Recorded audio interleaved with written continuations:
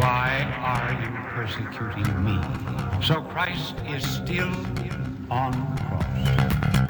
Behold, I stand at the door and knock. If anyone hears my voice and opens the door, I will come into him and eat with him, and he with me. You're listening to Behold the Man with your host, Joe McLean. Go out in the world, gotta go out in the world. Go out in the world, tell everyone the good news. Go out in the world, gotta go out in the world. Go out in the world, tell everyone the good news. Come on. Go out in the world, go out in the world, go out in the world, tell everyone the good news. Everybody sing now. Go out in the world, go out in the world, go out in the world, tell everyone the good news. Go and make disciples of all the nations. Go out in the world, tell everyone the good news. And I said now go and make disciples of all the nations. Go out in the world, tell everyone the good news. And I'm saying now go out in the world. Go out in the world. Go out in the world, tell everyone the good news. I'm singing now go out in the world. Hola, buenos dias, ¿qué tal? Welcome back to Behold the Man. I'm your host, Joe McLean. It's great to be with you again today. We took a week off last week, but we're back, and this week we're going to be talking about the ascension, the kingdom, and the mission of the church, how all of those tie together. That intro song is Go Out in the World by John Gotti, and you can find a link to his site as well as the show notes for this episode and so much more at www.catholichack.com. Well, let's begin with prayer. In the name of the Father, and of the Son, and of the Holy Spirit. Amen. All praise and glory and honor be to you, Almighty God, as we come before you to study your word, to soak in it, to become rich in it, to share it with all the world. And so we pray for the gift of the Holy Spirit to be upon us, to enlighten our minds, to give us the grace that we so deeply desire, that we might proclaim your word. And so we pray for the peace and forgiveness of all the world. May the Holy Spirit assist us in seeking the justice of God rather than the justice of man. For my wife and all other pregnant mommies out there, may the Holy Spirit be with her as she delivers our daughter. May the delivery go well and our daughter be healthy and happy. We pray for the church. May she continue to proclaim the truth and bear the word, which is Jesus Christ, the truth, to all the world, and to share the inner life of the Trinity. And we pray, Our Father, who art in heaven, hallowed be thy name. Thy kingdom come, thy will be done on earth as it is in heaven. Give us this day our daily bread, and forgive us our trespasses, as we forgive those who trespass against us. Lead us not into temptation, but deliver us from evil. Amen. In the name of the Father, and of the Son, and of the Holy Spirit. Amen. Well, before we dive into our topic today, I wanted to cover a couple of basic points. Number one, I have a new layout on my website at catholichack.com. And so I would encourage you and invite you to go by and check that out. Tell me what you think. Do you like the new layout? Do you not like it?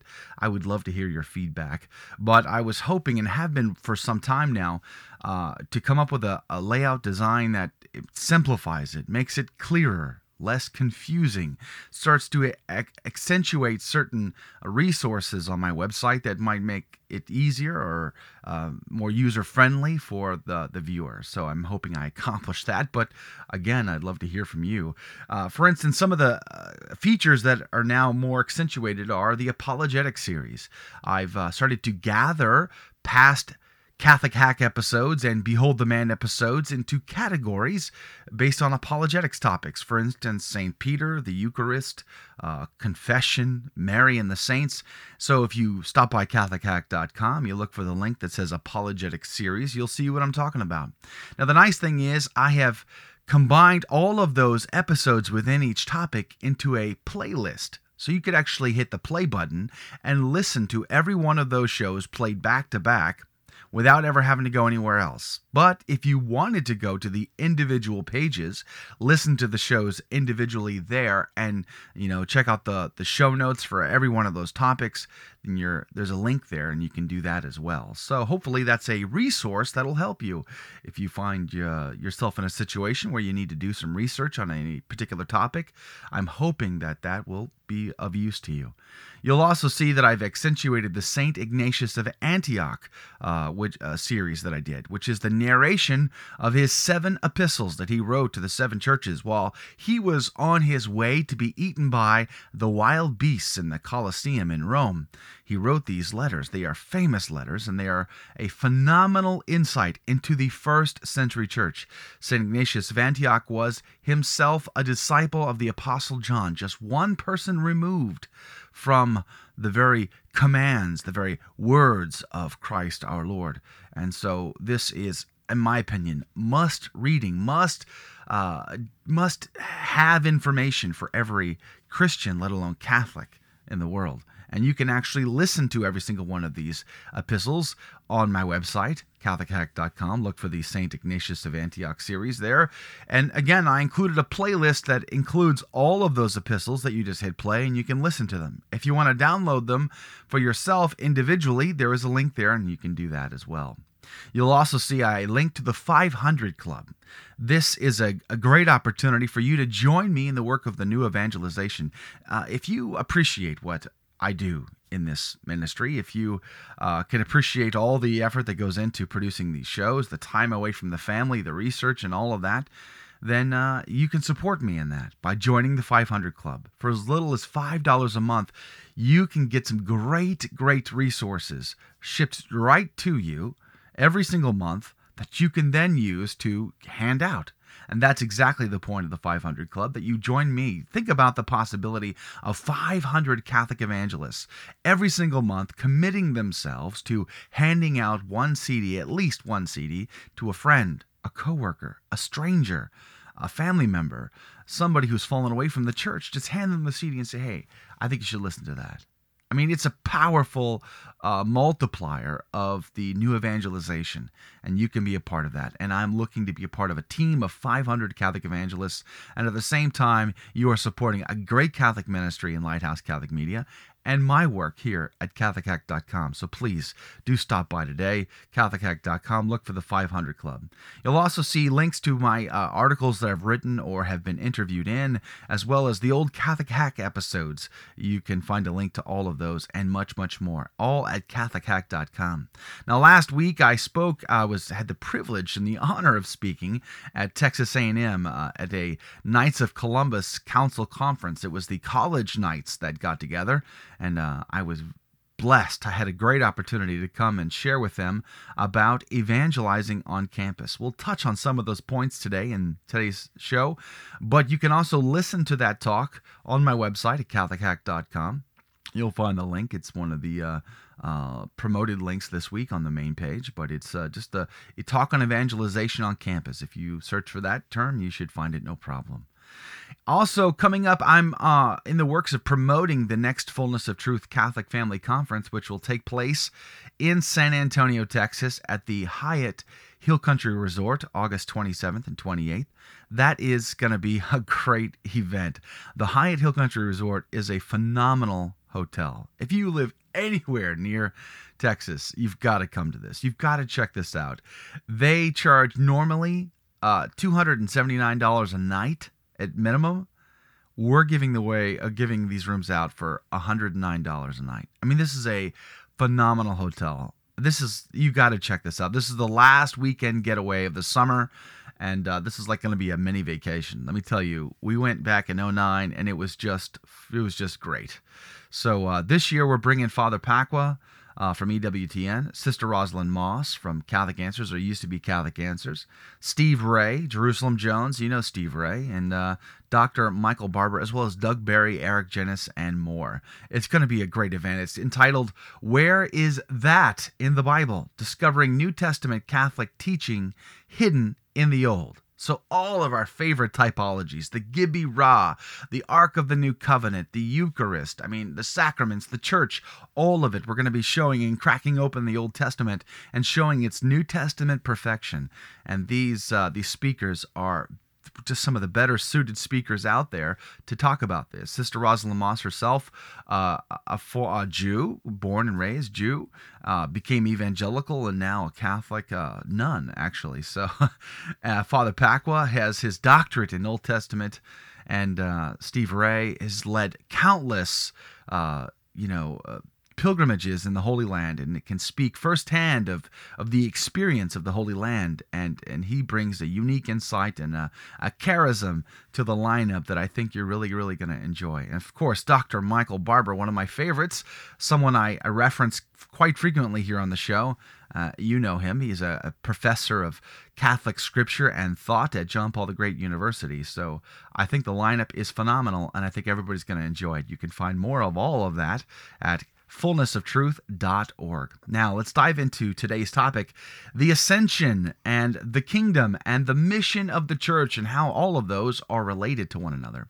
Let's start back in Daniel chapter 7, verse 13 and following. Quote, I saw in the night visions, and behold, with the clouds of heaven, there came one like a son of man, and he came to the Ancient of Days, and was presented before him. That's verse 13. So you see the Son of Man riding on a clouds, going where? Up or down? He's going up. He's going up to heaven, being presented to the Ancient of Days in the heavenly throne room. This is an ascension being referenced right here in Daniel chapter 7, verse 13. The kingdom is both now and yet to come. That's an essential understanding, right? When the Son of Man is presented before the Ancient of Days, notice all of the elements in verse 14 of Daniel 7, quote, and to him was given dominion and glory and kingdom, that all peoples, nations, and languages should serve him. His dominion is an everlasting dominion, which should not pass away, and his kingdom one that shall not be destroyed, unquote. I want you to pay attention to all the elements in that verse, verse 14. We're going to go over some of those today, but I want you to think about especially the part that says all peoples, nations, and languages should serve him. Think about that during Pentecost. When you're sitting in Mass and you're listening to the readings and they're talking about how the Spirit poured out upon those in the upper room and the tongues of fire, and they began to speak in tongues, right? And then they went out and Peter preached to all those present from every corner of the earth. Think of this verse when you're listening to that, all right? Now, also, let's go back and look at a messianic psalm written by King David, talking about the Messiah king to come, but also tangentially related to King David himself. Psalm 2, starting in verse 6, going through verse 9, quote, I have set my king on Zion, my holy hill. I will tell of the decree of the Lord. He said to me, you are my son. Today I have begotten you. Ask of me, and I will make the nations your heritage, and the ends of the earth your possession. You shall break them with a rod of iron, and dash them in pieces like a potter's vessel, unquote. It starts off with, I have set my king on Zion, my holy hill. Read Hebrews 12, and then go back and look at the book of Revelation, specifically chapter 20 and 21. The New Jerusalem, the heavenly Mount Zion. Where is the king set? In the heavenly Mount Zion, right? You are my son, today I have begotten you. Does that not remind you of John chapter 1 and how when our Lord was being baptized, the Holy Spirit descended upon him like a dove, the cloud hovering above the waters of the new creation, and our Lord saying that this is my only begotten, right? So we can see the fulfillment of all of this. I will ask of me, and I will make the nations your heritage, and the ends of the earth your possession. We're going to see how that comes up again with our Lord and Savior Jesus Christ. So the Old Testament outlook of the kingdom and the king would include the Spirit in the form of a cloud, a chariot, if you will, carrying the King, the Messiah, the Son of Man, to his throne in heaven, to sit and rule over his kingdom, right? His basileia, his empire, if you will. And then this king is given all dominion, all power, and all authority over all the angels, right? The good ones and the bad ones, and even earth itself, right? So everything is placed under him, and everything is placed under his feet. It becomes his footstool, if you will, right? So the subjects from the ends of the world now come and pay homage to him. The nations shall become his possession. And the word nations should ring a bell with you. You should start to think of Abraham, right?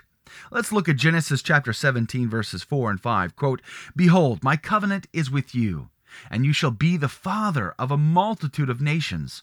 No longer shall your name be Abram, but your name shall be Abraham, for I have made you the father of a multitude of nations."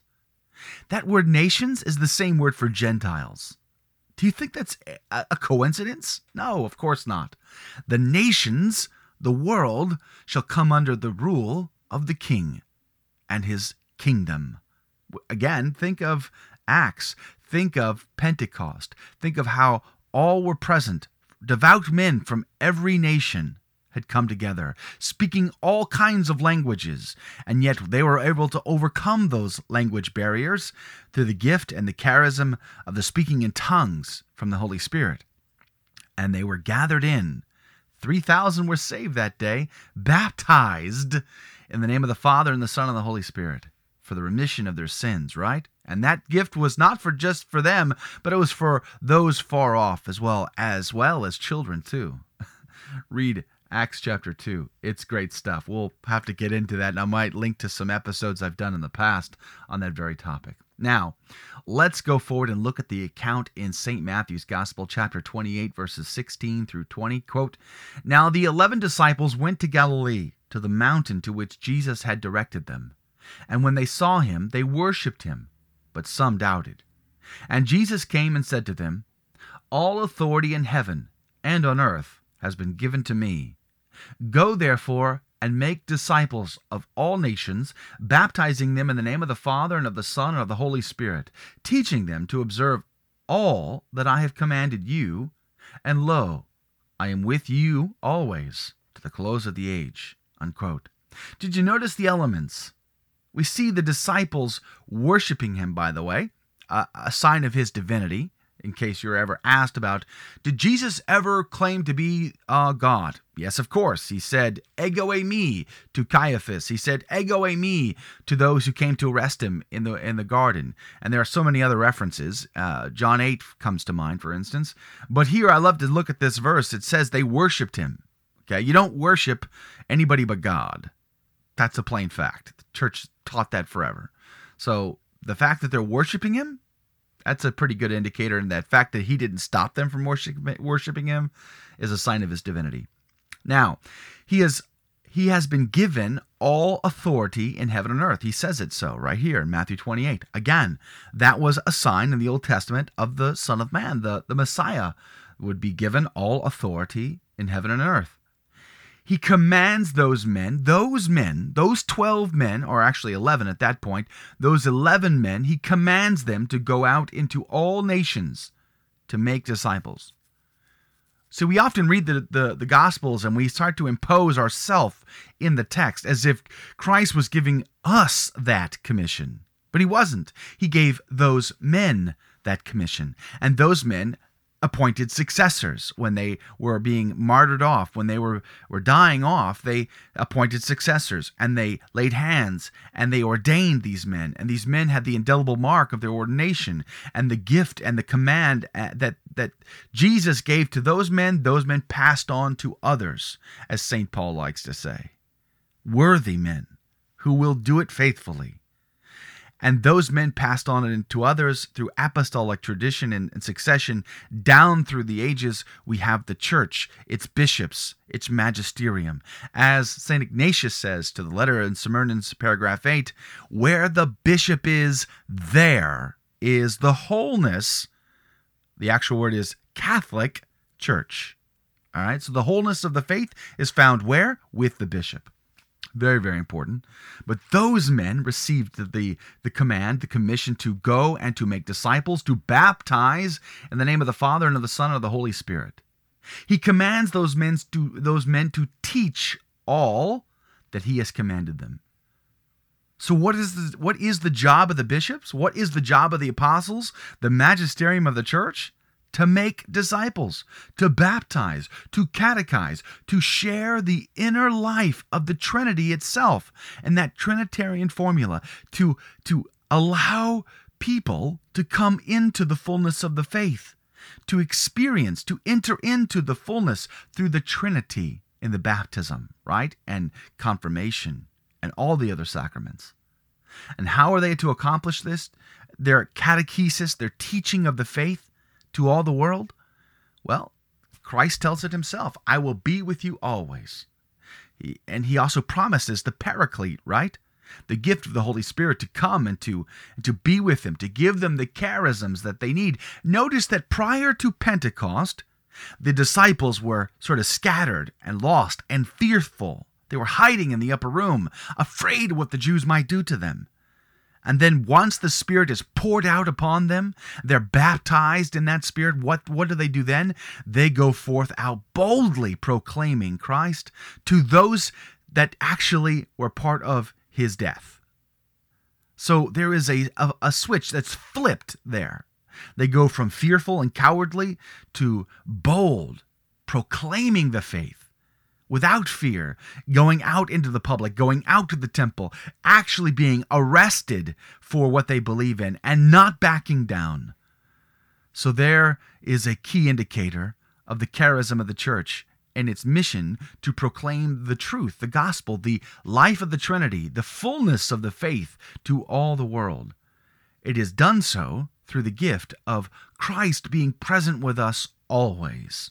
Now, let's look at St. Luke's account in Acts chapter 1, going through verses 1 through 9. Quote, In the first book, O Theophilus, I have dealt with all that Jesus began to do and teach, until the day when he was taken up, after he had given commandment through the Holy Spirit to the apostles, whom he had chosen. To them he presented himself alive, after his passion, by many proofs, appearing to them during 40 days and speaking of the kingdom of God. And while staying with them, he charged them not to depart from Jerusalem, but to wait for the promise of the Father, which he said, You heard from me. For John baptized with water, but before many days you shall be baptized with the Holy Spirit. So when they had come together, they asked him, Lord, will you at this time restore the kingdom of Israel? He said to them, It is not for you to know times or seasons which the Father has fixed by his own authority. But you shall receive power when the Holy Spirit is come upon you, and you shall be my witnesses in Jerusalem, and in all Judea and Samaria, and to the end of the earth. And when he had said this, as they were looking on, he was lifted up, and a cloud took him out of their sight. Unquote. Notice all of those Old Testament elements we spoke of. The cloud, the chariot cloud, the Holy Spirit himself, taking the Son of Man up to that heavenly throne, right? That Christ might sit at the right hand of the Father, right? As in Daniel chapter 7, who took the Son of Man to heaven, we see it here again with Christ our Lord, the true Son of Man.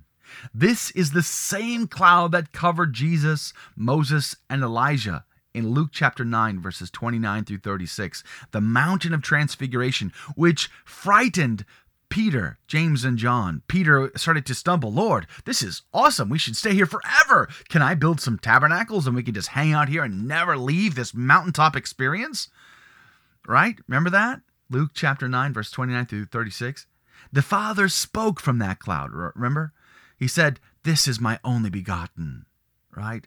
This is an amazing experience. The Father speaking from the cloud, which he has a tendency to do, by the way. This is the same cloud that led the people of Israel out of Egypt, and then led them by a pillar of cloud by day and a pillar of fire by night, and then descended upon the top of Mount Sinai and spoke to the people from the cloud in the book of Exodus. Right? Remember that? The Father has this weird way of communicating to us through the cloud, through this manifestation, this theophonic manifestation of the Trinity in the Old Testament. And we see it again here in the New Testament. The same cloud that hovered over the waters of creation in Genesis chapter 1 and the waters of the new creation in John chapter 1, right? When God speaks the words of creation, let there be light. And he spoke over Christ being baptized. This is my only begotten Son. These are amazing creative moments by the very word going forth from God. The theophonic presence of our Lord, the Trinity present in the Old Testament, coming to life in the New Testament. It is time for the kingdom, right? We see it. The Son of Man is sitting on his throne. He's ascending to his throne, so the kingdom is here, right? Well, here's a point that Dr. John Bergsma makes in an article he wrote and posted just recently at thesacredpage.com. It's called God Mounts His Throne with Shouts of Joy, the readings for Ascension Day, and I'll link to it at catholichack.com. He says, quote, now this is very interesting, about a translation error or issue in the writings here in Acts. It says, quote, like most English translations, the one used in Mass does not adequately translate the Greek word used in verse 4. Above it is rendered, while meeting with them. But literally it is, while taking salt with them, which is a Greek idiom meaning sharing a meal. All right, so what he's saying here in verse 4, there is a Greek word in the original text that is translated while meeting with them, but it literally means while taking salt with them, which means that he was eating with them. Okay? He was eating with his apostles before the ascension. Very, very important. Why is that important? This is why. He says that the only justification that he could find in the lexicons for rendering it spending time with them rather than eating with is that the eating with supposedly doesn't make sense in the context of Acts chapter 1 verse 4. On the contrary, he says, I suggest it makes a lot of sense and is in fact theologically significant in light of Luke chapter 22 verses 16 and 18, which seem to suggest that Jesus will not eat or drink until the kingdom comes. The fact that he is eating and drinking with him here is an indication of the arrival of the kingdom. He says, see also Acts 10:41. So did you catch that? The fact that he's eating with them, and the fact that he said in Luke chapter 22 that he wouldn't eat or drink until the kingdom come must indicate something. And the fact that he's eating with him and he's ascending to sit at his throne, which we knew from the book of Daniel would mean the coming of the kingdom, that the kingdom must be here now. Okay? Remember the episode we did on the book of Rapture? Go back and listen to that. We sort of touch upon that, the topic of the kingdom being here now, both here now and still yet to come. He goes on to say that most people look at the whole rebuke of Jesus against the 12 when they say, is now the time to bring about the kingdom of Israel again? And Jesus says, well, it's not for you to know the times or the seasons, but for God to fix that, right? And just leave that to him. But he goes on to point out, however, that Scott Hahn has pointed out it is possible to take the Lord's response as an answering of not when, but how. He says, it is the witness, the martyria of the apostles from Jerusalem to Judea, to Samaria, to the ends of the earth, i.e. the Gentiles, concentric circles of the ancient kingdom of David, David's city, tribe, nation, and vassals, respectively, that will bring about the new Israel, the kingdom of God, which manifest visibly in the world as the church. What is the point? Jesus is the Son of Man. He has the authority, the power of heaven and earth. He has ascended and sits at the right hand of the Father, and he has brought about the kingdom of God. Now, what is our mission as the church? To go and share the Holy Trinity with all the world. The church on earth is by her nature missionary, since according to the plan of the Father, she has as her origin the mission of the Son and the Holy Spirit. That's Catechism of the Catholic Church, paragraph 850. So 1 Peter 3:15, always be ready to give an account for the hope that lies within you. Until next time, I'm praying for you. May God richly bless you. From the Catholic Underground. Faith Gone Digital